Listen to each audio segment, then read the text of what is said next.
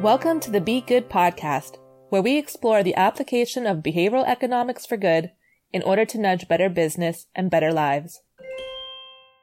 Hi everyone, and welcome to a new episode of Be Good, brought to you by the BVA Nudge Unit, a global consultancy specializing in the application of behavioral science for successful behavior change. Every month, we get to speak with a leader in the field of behavioral science in order to know more about them, their work, and its application to emerging issues. My name is Anne Sharon. I lead the management and transformation activity of the BVA Nudge Unit, and with me here is my colleague Jenik Mantashian. Hi, Anne. It's so great to be joining you. I want to introduce our guest today. Today, we'll be speaking with Iris Bohnet. Iris is a world leader in behavioral science and is the Albert Pratt Professor of Business and Government, serving as the academic dean of Harvard Kennedy School. She is the author of the award-winning book, What Works? Gender Equality by Design, and advises governments and companies on the topic around the world.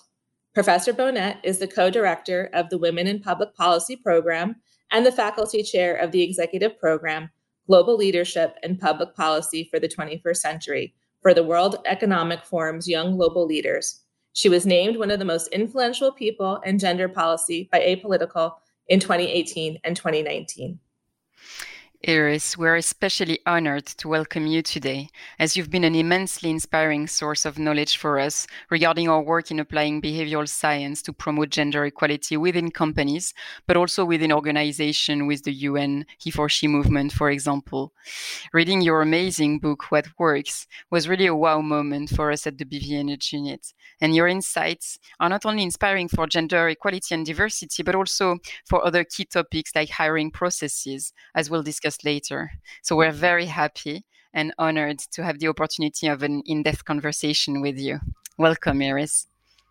Thank you so much, Anne and Jenik, for this very generous introduction. I'm very happy to be here. Great. Thank you, Iris. So we would love to hear a little bit more about your background. Could you tell us a bit of history on how you discovered the field of behavioral economics? So I studied economics at the University of Zurich. I'm Swiss originally and did my PhD there in economics. And one of my core advisors was Bruno Frey, who himself is a behavioral economist and kind of introduced me to the field. So it came quite naturally through my studies. The university then was lucky enough to attract Ernst Fehr, who is another leader, of course, in the field, to join the faculty in Zurich. And so the field really took off in many ways while I was a doctoral student. Certainly in Switzerland, it probably took off a bit earlier in the United States and maybe some other parts of the world.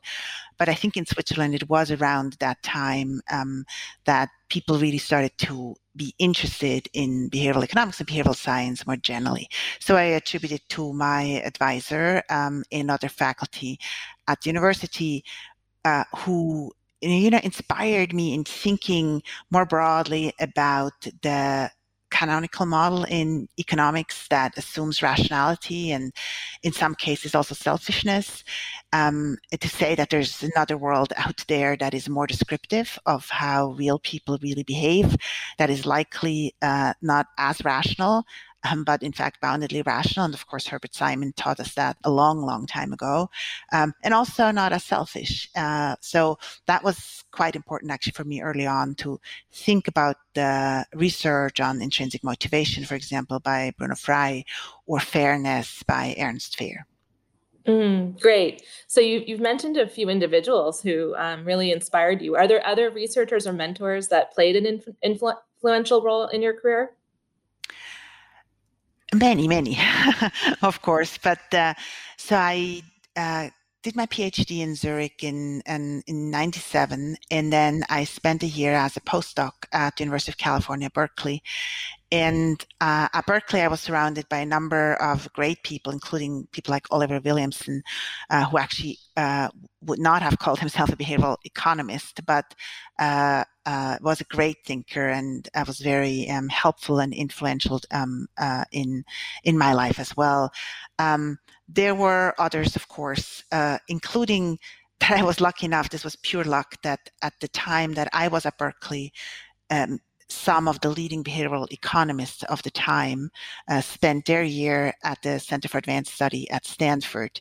They included Richard Thaler, Matt Rabin, George Lowenstein, Colin Kammerer, and others. And I then used to go and attend seminars like once a week, and just found it inspiring to see how they were thinking and learn more about their work. And in fact, as I described the people who were important for me in forming my thinking early on, I realized that they're all men. And that probably was the state of the field, really, at the time. Uh, there just weren't, I mean, there weren't many women economists. There's still not enough women economists today, no question. But there were even fewer at the time. When I studied in Zurich, I had one instructor, in fact, Professor Schelbert, who was a woman. So very few female role models as I think of it now. But thankfully, the field has changed in behavioral economics in particular, thinking of people like Kathy Eckel and Muriel Niederle, Britt Grosskopf, Lisa Westerlund, Ian Jan, Nava Ashraf, Katie Baldiga, Kaufman is a bit of a more junior faculty member. But so that's a really, really good thing that we have much more diversity in the field now than when I was studying. And that's actually a great lead in to my next question, which is, at what point did you really start to think specifically about gender equality and diversity as a focus area for your work? And what really led to your interest in this area? Yeah, it's a very good question. In fact, it was more chance, almost. I mean, not complete pure luck, of course, but almost more chance than anything else. So I sometimes describe myself as a feminist at heart, that I have been forever, I mean, as long as I can think. But in fact, my first, I would say, 10 years of my academic life had not been focused on studying gender or diversity at all. But I had, my research was focused on trust and fairness, as I mentioned before, on cooperation, public goods games, ultimatum games, dictator games, those types of questions. And then the dean of the Kennedy School at the time, the Professor Elwood, David Elwood, asked me whether I would be interested in directing one of our research centers at the Kennedy School, the Women in Public Policy program. And in fact, that came a bit of a surprise to me because again, as I said, I have always been interested in gender and gender equity and a feminist at heart, but it really hadn't been a huge focus of my research. So I would say, like others, I had, or maybe more so than others, I had focused more on the gender dimension, for example, in trust. So I wrote a paper, I think, a long time ago on why men and women trust, where I was actually interested in comparing different motivations for men and women as they're thinking about their trust decisions. But I would describe my work at the time as gender being a variable, or maybe even more precisely, sex being a variable, as just a binary variable, men and women. And then, that question really propelled me into a different world where initially I wasn't even sure I could say yes, but then I did say yes. And then it took me a little bit, and I benefited heavily, I should say, from the publication of Nudge by Cass Sunstein and Richard Thaler, as I benefited from that rethink in our field, where we used to use behavioral science to identify the mistakes people are making or the problems that we have in our decision making. That book moved the field towards thinking about solutions. And that was a bit of an eye-opener for me as well, where I was like, okay, I could use the same kinds of insights that I had used before to understand how people make decisions and apply those to improving people's decision making, people's organizations, society's decision making, in particular, focusing on gender, inclusion, and diversity more generally. And that's kind of, that's been the story then. So then I took over as director, and I've been directing and now co-directing the center for, I don't know, 12 years maybe now, and with a heavy focus on using behavioral science to close gender gaps and to advance gender equity. That's so great to look back retrospectively and really appreciate those little moments and decisions that really ended up leading you to where you are today. So that's great. We would love to hear more about some of the experiments you conducted that you feel were most insightful, or perhaps the ones that you're most proud of. Yeah, that's a very good question. I think there are many that I am actually proud of. Or put differently, I don't think I regret any of the experiments that I have run. I certainly have run. I'm going to talk a little bit about trust first, and then talk about some of the gender work that is more recent. But when working on trust, what really motivated me was to better understand why people trust, and then once we knew why people trusted or didn't trust, possibly to test interventions to help increase trust. So we ran a number of studies. In fact, before I even go there, I should tell you another funny story. So I've always been interested in cross-cultural comparisons as well. And or not even cross-cultural comparisons, just running studies outside of the Western maybe hemisphere, I mean, including Europe and the US, where maybe 90% or more of research had taken place at the time, and where I think an increasing number of people, including myself, were concerned about the generalizability of those insights. So in any case, so not even just cross-cultural, just going to other places and trying to understand what's happening there has always been an interest of mine. So I happened to teach the ministers of the United Arab Emirates at the Kennedy School, maybe in, I would say, 2002-ish or so, in an executive education program. And they invited me back to come to the UAE and ask whether I could do could teach some of them, including the Sheikh Mohammed, who is the ruler of Dubai, because he didn't come to Harvard. So in any case, so I said at the time I'd be happy to do that if I could do some research, if I could run some experiments. And that was kind of opened the whole kind of research stream of experimentation in the Arab world, in particularly around kind of the Gulf.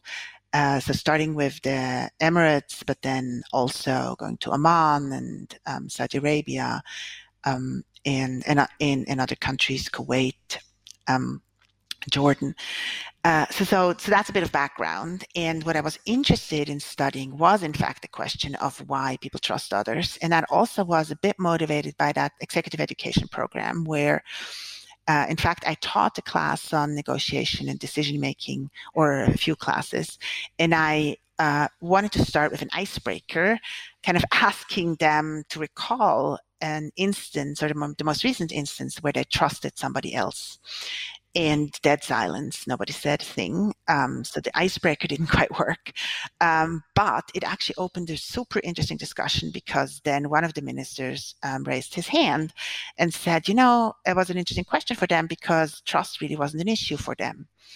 And then I asked him, what do you mean? And he explained kind of the cultural context, where you only trust people you know really well, and connections and relationships are everything. And trust really isn't very risky, because you try to decrease the risk involved in trust beforehand.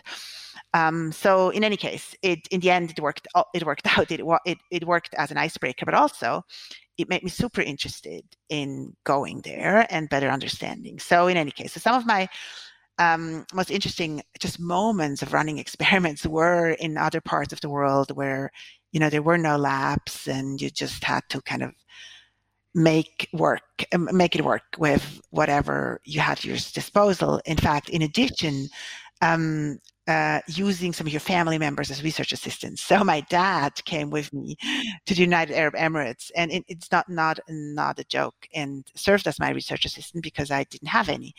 And of course, was very helpful also, going back to gender, in a world where women might not have such a public-facing role as I had at the time. So it had lots of advantages. But in any case, so the experiments that we ran at the time, not just in the UAE, but in the US as well, in Switzerland as well, other parts of the world, focused on one concept that another mentor of mine later on in my career, Richard Zeckhauser, at the Kennedy School, really wonderful mentor, very important, I think, for a lot of my thinking, and then I had come up with, and that was the question of betrayal aversion. So in economics, we had been thinking about risk aversion or willingness to take risk more generally for a very long time, but we hadn't quite disentangled willingness to take risk from willingness to trust. In fact, understanding that trust intrinsically is risky, somebody could betray your trust, or somebody could honor your trust. So therefore, it was clearly a risky choice. But we argued that trusting or thinking of risky choice in the social domain was quite different from taking such a decision when you're confronted with nature or with chance.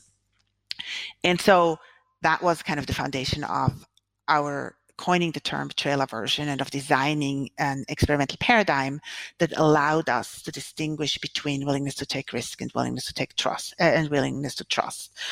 And basically the short summary of that is that we played the binary choice trust game that many of our listeners might be familiar with, where people have to decide whether to trust or not, and you play with a counterpart who then either returns your trust or betrays you.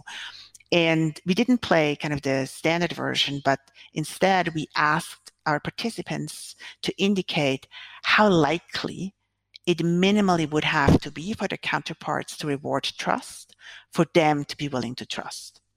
So that was interesting for the trust game. It gave us a minimal acceptable probability, an MAP, as we called it, a number, a percentage point that they might say, only if 80% of the world is trustworthy, I've been willing to trust, or only if the likelihood that trust is rewarded is 0.8, I'm willing to trust. That allowed us then to compare that decision with decisions in a risky choice context that didn't, in fact, involve an active counterpart, but just involved nature. So we then compared those decisions with what we call the risky dictator game, where people also had to decide how high minimally the probability that the good outcome would result would have to be for them to make that choice. But it didn't actually involve another person making a decision. It was just then kind of nature or chance deciding. And so that betrayal aversion kind of became, I think, important for my thinking. And I also did those experiments in the UAE and found, for example, that people basically require 100% likelihood of trustworthiness for them to be willing to trust. So what the ministers had told me in the executive program, in fact, proved to be right in that context, that also my experimental subjects required very, very high thresholds of trustworthiness that we actually hadn't seen elsewhere in the world.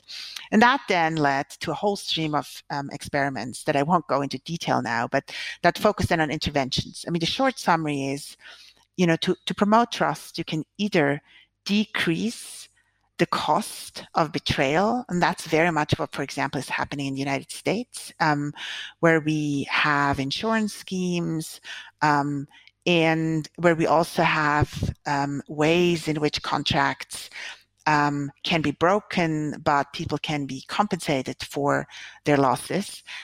So people are very used to trying something out and then being compensated for the losses. So that's kind of decreasing the losses of betrayal. And in contrast, another scheme to increase the likelihood of trust is to decrease the likelihood of betrayal, right? So this is now not the cost of betrayal, but the likelihood that something bad will happen. And that's, of course, a very different regime. Right now, you're trying to think of, okay, how can I encourage people to, in fact, keep their promises? And that was much more what the UAE and other Arab countries that we engaged with kind of seemed to be doing in their legal regimes, in their contract enforcement. So in any case, so I became interested in Islamic law, became interested in really understanding kind of some of those cultural underpinnings, and then experimenting in the lab and seeing what types of mechanisms would in fact encourage trust and which ones wouldn't. And Not everything works in every context. So why don't I stop here? I'm happy to talk about some of my gender experiments as well, but I've already talked for quite some time. So let me stop here for a moment. Thank you. This is fascinating. Indeed, we like also to talk to you about gender equality and the use of behavioral science to foster or promote gender equality in the workplace. Maybe the first question would be, could you tell us a bit more about why you decided to write the book What Works, which is so important to understand how behavioral science can help to promote gender equality? So I think, first of all, again, the book Nudge was really important in my thinking, in that was one of the first books, maybe the first book, that used behavioral science to fix problems. And that was a bit of an eye-opener, where I was like, okay, I can do this for gender. And it took me a while, though, to actually get around to doing it, not so much because I wasn't ready, but I actually served as academic dean earlier on in my career as well, between 2012 and 2014 for my first stint. And then, but only committed to 3 years, because I told the dean at the time that I really, really need to write this book, that I felt like that was missing in the market, that nobody had done this before. And we now had enough good evidence, either from the laboratory or from the field, that allows us to make causal inferences to, in fact, advance the knowledge in the field. And the field really, when I started looking into what organizations were doing at the time, and many still are doing, my first disappointment really was that many organizations do the wrong things. So that was the first part of the book, trying to understand the evidence of what works and what doesn't work. And for example, I was discouraged to find that at the time, I couldn't find a single study suggesting that diversity training works, promotes diversity at all. And since the publication of my book in 2016, in fact, a number of additional meta-analyses have come out, again, finding that diversity training doesn't move the needle. So I felt like, your question, why did I write the book? I think one was I felt like I had something to contribute that maybe very few other people could be contributing, this intersection of gender and behavioral economics.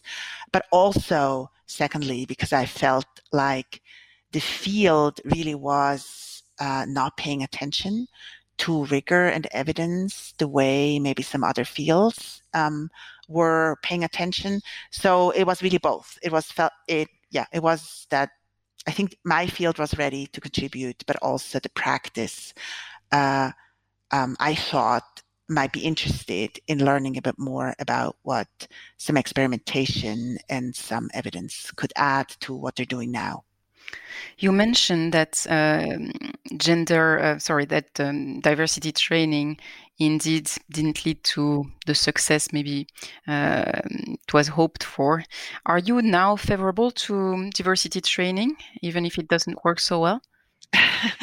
Not so much, but it's a very good question, because I realize that it often also serves a symbolic purpose. So I might be a little less negative than I was at the time, although I'm still very, at heart, I'm an economist and I'm a scientist. So you just have to be driven by the evidence, and you have to be driven by good evidence, ideally, evidence that allows you to make causal inferences, that is not exclusively experimental, but can, of course, be other methodologies as well. So that evidence just tells us it's not really working. I have updated my beliefs a little bit for two reasons. And the first one has nothing to do with science, really. But now that I have worked with more organizations, and am helping lead an organization as well, the Kennedy School, I am realizing that there's a lot of pressure also on organizational leaders to do diversity training, and that the people who feel this should be done by the organization are all very, highly motivated and have the right values in mind. And if the organization then turns them down, it feels like they don't care. And that's something that I don't think I had appreciated when I wrote the book. I hadn't spent enough time with the practice to understand the kind of pressure that chief HR officers or chief diversity officers or even CEOs are under to do what feels right. Right. So that's a really interesting dilemma, I think, for a researcher, to acknowledge that sometimes organizations have to do something just because of appearance. And so now that's why I'm now saying and. So yes, okay, and you do this, and what else do you do to really move the needle? So it's good to do this because your constituency demands it, but more importantly, it would actually be to move away from debiasing mindsets and instead debias systems, debias your practice and procedures. So that was a first kind of revelation for me in the last 4 years. A second one is research by a colleague of mine at the Kennedy School, Michela Carlana, who didn't test diversity training per se, but did some really interesting work on better understanding the impact of, excuse me, people being aware of their results in an implicit association test. So she ran implicit association tests with teachers in Italy, and the experimental manipulation was very simple.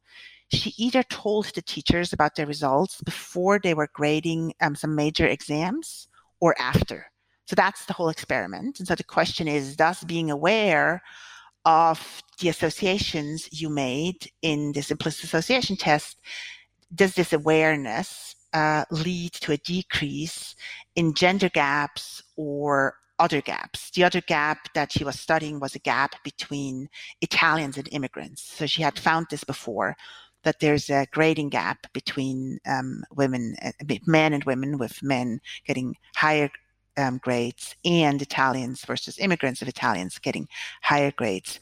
And it seems promising. So her results suggest that it could have short-term positive impacts, at least for some people. And that was quite interesting in her work too, that the effect wasn't homogeneous, but apparently it depends a bit on your previous disposition towards these groups. So that's towards women or towards immigrants.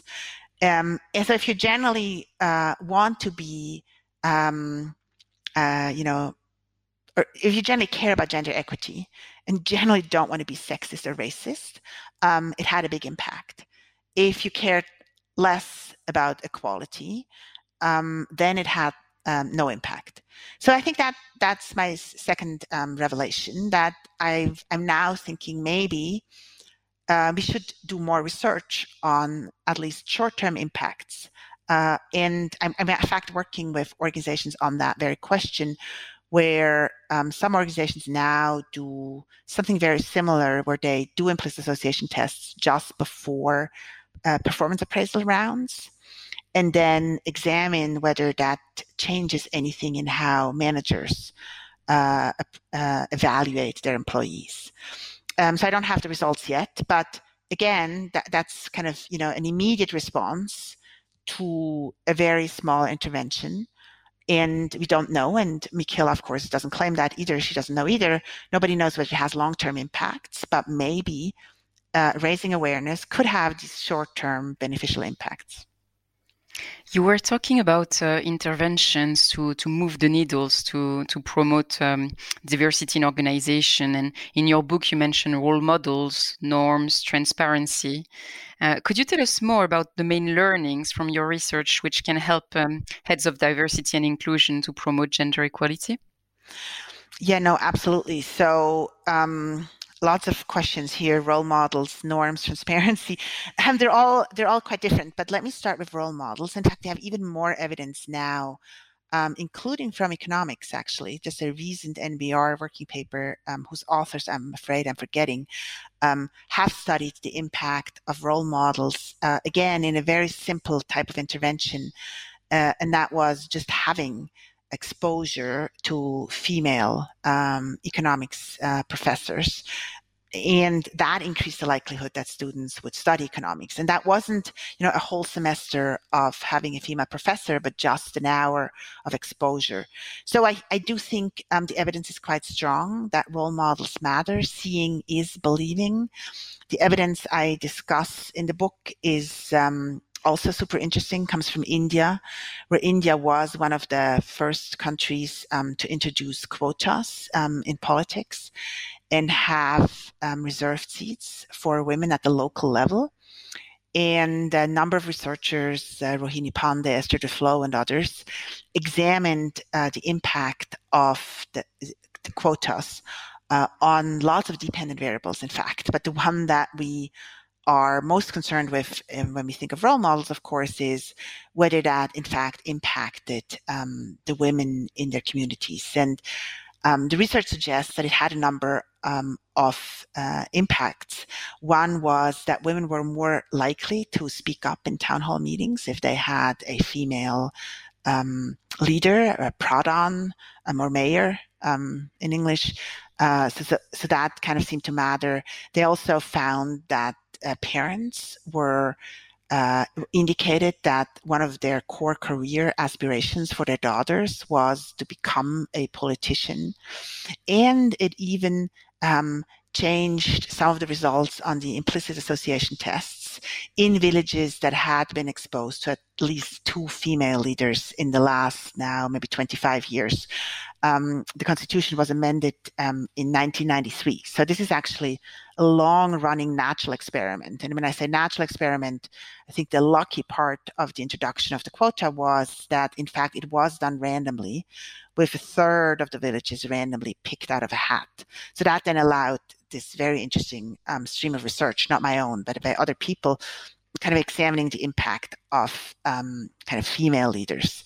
And some of that is role modeling. So seeing is believing has been found in classroom contexts as well as in the gender of your teacher. It's not, of course, this is not just a women's issue at all. It also matters to boys to have male teachers, for example, in English. So what we want is counter stereotypical role models, right, who tell the counter-stereotypical individuals, a showcase in many ways, to counter-stereotypical individuals, that this is possible for people like them. And that's why male English teachers are important and female math or STEM or generally teachers are important. So yes, so role models, I think that evidence is quite strong. And I'm a big proponent of role models, whether that's in actual people or even in portraits on your walls. That, again, is researched by other people, but something I was quite struck by, that you can show that girls and boys perform differently on tests depending on what's on their walls and whether their walls affirm kind of their identity and increase their confidence, or disaffirm their identity and therefore decrease their confidence. And that has had some, real world implications. A number of institutions, thankfully also my home institution, Harvard, has in fact changed who is on our walls in the last 10 years. And is much more, the walls now our portraits are much more representative of the population than they were at the time. And that's not just true for Harvard. I think that portrait project took off in other places. Oxford, for example, also followed suit, and many other places. So I think that's a real, lesson for any of our listeners who have some power in how they frame the environment for people in their organizations, whether that's a company or a public sector agency or an NGO or a school or any other place. So that's on role models. Again, it was a big question because these are very different subjects. But let me maybe talk about norms also for a second, and then maybe give it back to you. But norms certainly have been a core focus of behavioral economists for quite some time. And there's lots of research, not on gender, but on other topics, showing that people tend to follow the herd. So they tend to kind of go with what the norm prescribes they should be doing. So some research that I found fascinating, or still find fascinating, is work on voter turnout by Todd Rogers, another colleague of mine at the Kennedy School, who examined whether people are more or less likely to go and vote if they know that most other people are voting as well. And they found that, in contrast to any rational theory of voting, where people should be more likely to vote if nobody else is voting, because that's when your vote, of course, can be decisive, that people, in fact, are more likely to vote when most other people are voting. And that has been replicated in many other places. So people are more likely to pay their taxes. If they think most everyone else is paying their taxes, they're less likely to litter. If other people are less likely to litter, contribute to public goods, more generally, if other people are believed to contribute to public goods, as some of Ernst Fehr's work on conditional cooperation, that you're more likely to cooperate when other people are, et cetera, et cetera. So I think norms is another example of where economists have learned a lot from sociology and psychology, and then have incorporated that very fruitfully into what we now know as behavioral economics. So for gender, of course, that's also important. It's important to know what the norms are, what we believe in, whether we think that most people in our environment want to advance gender equity, or most people in our environment, in fact, believe that men are superior to women. And that has become, I think, more relevant in more recent discussions, where we moved a bit from exclusively focusing on formal procedures to informal environments. And we could also call this culture. And that's, of course, been, with us for, for the last 3-4 years, with Time's Up and other movements on sexual exploitation of women and sexual harassment, where that question is a really important one. What is the prevailing norm in my organization? Is this the kind of organization that allows sexual harassment, or even, less severe microaggressions, such as interruptions or not being given credit for a comment, where research now suggests that bystanders are more likely to intervene in an environment where we think that the norm is not to tolerate those kinds of transgressions. So yes, so norms are definitely important in our toolbox as behavioral designers, because human beings are just fundamentally social animals. Thank you for this. You mentioned the work done on the physical environment, for example, at Harvard. As a dean of Harvard Kennedy School, how else have you applied the advice from Iris Bohnet, the researcher, to promote gender diversity within the university? Yes. So when I resumed my role as academic dean 2 years ago, the first thing that my team and I did was to take a very close look at our own hiring and promotion procedures. That's faculty. So as academic dean, I am responsible for faculty HR, basically, faculty hiring and promotion, other HR things. And that was very interesting. Just to collect all the research on for example, citation bias, that the research strongly suggests that women are less likely to be cited by other researchers. Women are less likely to self-cite themselves. We also have good evidence now from Heather Sarsens, who was a doctoral student at Harvard, now is a faculty member in Canada, about co-authorship, something many of our readers might be familiar with, that in economics and many other disciplines, not just econ, many papers now are not single authored, but have more than one author, showing that female co-authors are given less credit for the paper than male co-authors. So, research such as this one and others kind of informed our thinking on how in fact, to do our hiring. So one piece of evidence that was directly influenced by my own research, and in fact, now I can go back to your earlier question on experiments that I'm proud of in terms of gender, is something that we do now for our hiring procedures. So we're trying to bundle many more appointments than we did in the past. So initially, or typically, what we used to do was, let's say, to appoint economists, to review economists, appoint them in February, and maybe do something similar for sociologists sometime later in the year, and for psychologists yet at some other time in the year.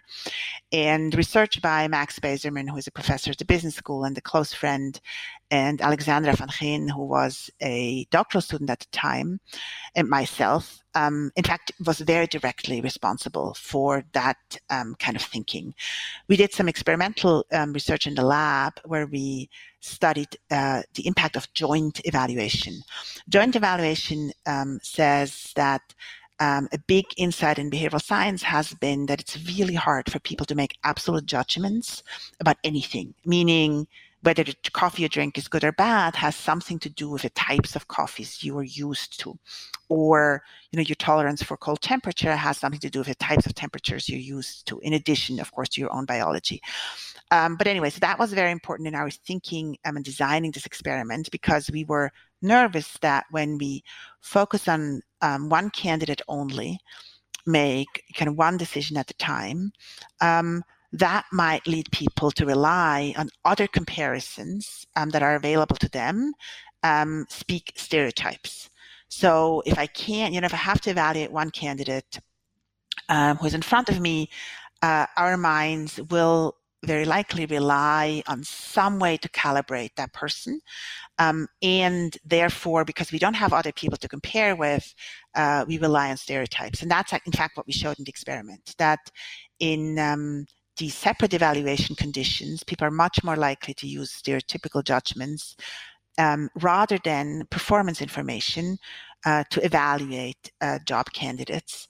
In contrast, when we do these joint evaluations where evaluators have at least two candidates available to them, they're much more likely then to use objective performance information rather than stereotypes, because they can compare those two candidates along those dimensions.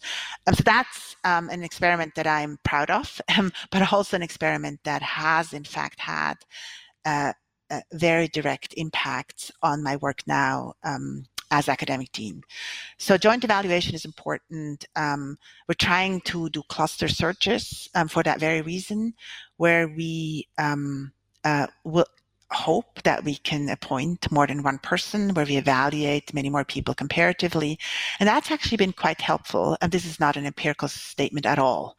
But you ask as my role as academic dean, it looks like cluster searches help us get great candidates and diverse candidates. So that's certainly something I recommend based on our research, but also based on my experience now at Harvard. Iris, you began to talk a little bit about talent management just now. What do you think is fundamental from a behavioral science perspective when it comes to great hiring, but also when it comes to evaluation of employees? So first of all, we have to focus on biases that could be hidden in our systems. And they can be as simple as the words that we use in our job advertisements. We now have tools available to help employers de-bias their job ads. And that's in fact been picked up by many, many, many employers, because it just seems silly to exclude half of the population or some segment of the population from the talent pool just because you chose a language that was either feminine stereotyped or masculine stereotyped. So that's very, very simple insight, very low-hanging fruit. It gets more complicated when we have the candidates, in fact, in our organizations and start to evaluate them. So a very aggressive approach is one where we blind ourselves to the demographic characteristics of our job applicants. There are a number of startups who have taken those behavioral insights and turned them into software, into technologies to allow organizations to do this more easily. One of them, for example, is called Applied. Applied as in applied science. Another one is Blendor. There's a number of those out there that I'm quite excited about because they evaluate, they measure, they experiment, they try something out. And what they do specifically is some of them just take off the names from resumes, and some others even remove the resume completely from the evaluation procedure. And that's very directly built on insights from behavioral science and psychology also. And that is that if you ask me what is the best predictor of future success in your organizations, it's neither the CV nor certainly not the unstructured interview, but in fact, it is something that you might want to call a job sample test. So, and that, of course, doesn't sound like rocket science in that if you want to predict success in a job, it might make sense to, in fact, have people applying for a coding job to, in fact, write some code. And that is the norm for coding jobs, but that's why I'm mentioning here. But people haven't thought that they could apply these same insights to other types of jobs. So, for example, let me give one that I've recently used, which was for an executive assistant. That's certainly a job where people might think, well, how can I possibly use a work sample test because the person will have so many different responsibilities, and that's totally true. But what I did myself was to, in fact, apply these lessons to my own hiring process of an executive assistant. So first of all, we hid all the names and other identifiers on people's resumes, and then evaluated those resumes. So every resume got a code number and then was rated. And then we put them in a drawer, basically. We had to do this by hand, in fact. So we didn't have the luxury of the technology at the time, but also I just wanted to experience it. So I didn't mind doing it by hand at all. And then secondly, we had all the candidates participate in a 2-hour kind of online job sample test. And that included lots of different types of tests, but one of them, just to give you an example, included a scheduling task where I knew that was really important for me in a future executive assistant, that the person would take this very seriously and would in fact go deeper and ask additional questions. In any case, so we did that and evaluated those job samples, put them in a drawer, and then finally I in fact did interview the finalists, and I used a structured interview. That's the last thing I want to say about a hiring process. So if you do think you need to interview somebody, kind of be aware that the interview is the home of bias. That's where we look for people who look like we do, who speak like we do, who went to the same school that we did, who might have the same nationality, same gender, same race. So that's really is the home of bias, of in-group bias. So be aware of that. But if you feel like you absolutely need to see the people, then at least use a structured interview. And the structured interview is an interview where you design the questions beforehand, and then you ask every candidate the same set of questions in the same order. And then going back to our earlier discussions about comparative or joint evaluations, then you evaluate their answers comparatively, as in, every candidate's answer to question 1, you look at all of those answers, you evaluate those, then you look at all answers to question 2, to question 3, etc. Yes, so that's, I thought I'd quickly share just how we did this ourselves, because that was kind of one way to apply some core insights to our own hiring process. Great, thank you. So in our last few minutes, we would love to get some of your thoughts on the current events that are happening right now in July of 2020. Specifically, Iris, we would love to get your perspective on the impact of current events in relation to these types of workplace issues. First, given the shift to remote working due to COVID-19, what potential consequences do leaders and managers need to be aware of and proactively manage in this new context? It's a very good question. I don't know. Behavioral economics has a lot to contribute in answering that question, but I certainly expect that flexibility will increase in importance going forward, given the experiences that employers have made.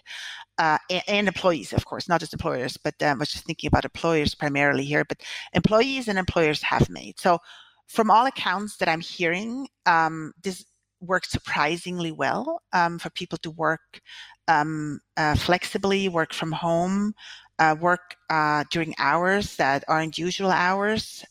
So I absolutely expect that will play a more important part going forward.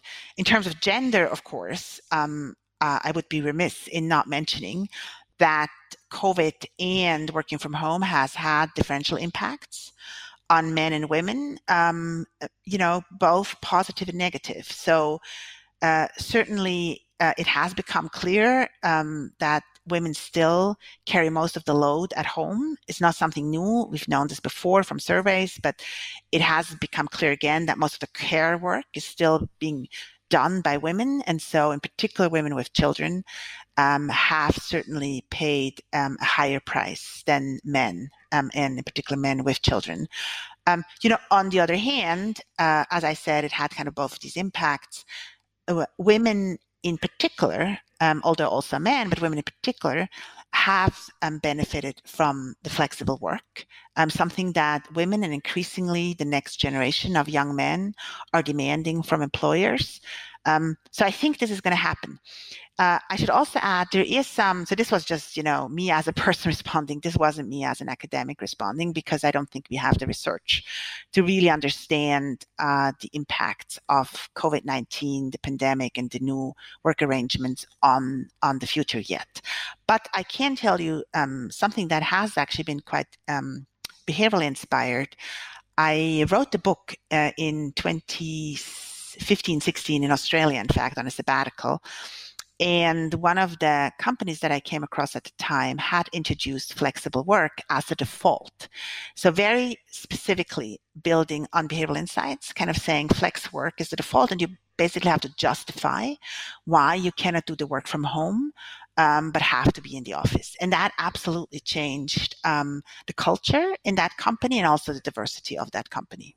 Great, thank you. So our second question related to current events. We're seeing in the private sector that many are taking different forms of action in support of Black Lives Matter movement, from changing their brand names to committing to DEI training. But some critics view these actions as superficial, given the longstanding history of inequities in the workplace and perpetuation of toxic cultures. What advice do you have for leaders that want to drive real change from the inside out? So first of all, I should be very clear that work on gender has, of course, implications for race. And in our work, intersectionality, meaning the interaction between gender and race, in fact, plays a very important role, in particular my recent work on performance appraisals. But my research on gender cannot automatically speak to questions of race. So I think that's just important to mention, that I don't consider myself a race expert. I consider myself a gender expert, and at that, I'm a behavioral scientist. But, of course, a lot is happening right now, and organizations try to respond in all kinds of different ways. So I absolutely believe that this is a moment. I hope that the moment will turn into a movement and not just be a moment that we will forget again in a couple of months. And certainly the evidence there is quite strong that the Women's March in Washington, in fact, for a long time was the biggest march, and now has been replaced by Black Lives Matter protests. So clearly the numbers are strong and speak for themselves and suggest that this is in fact a movement and not a moment. And employers have responded. So you ask me, how credible or impactful do I believe those responses were? I don't think I want to generalize. I don't think I can say, I know because I haven't evaluated it. Just generally speaking, given my work on gender, I would be more optimistic about impact the more systemic the change is. So again, the work on gender doesn't suggest that diversity training has in fact moved the needle on gender. So that makes me somewhat less optimistic about diversity training more generally. And the work on gender, again, suggests that systemic changes, such as changing your hiring procedures, changing your promotion procedures, changing your performance appraisals, changing how you run meetings, has had more impact on gender. So again, with the being very cautious about generalizations, but given what I know now, I would be more optimistic about systemic changes than these one-off actions. Great. Thank you, Iris. So we're just going to wrap up now, and we would love for you to let our viewers or our audience know about any exciting new projects that you have forthcoming and where people can contact you. Yes, I'm very happy for people to contact me. I can be easily found by Googling. I have an unusual enough name, Iris Bohnet, IrisBohnet. So feel free to send me an email. Feel free to reach out to the Women in Public Policy program that I co-direct with Hannah Riley Bowles. We have a number of resources for listeners available.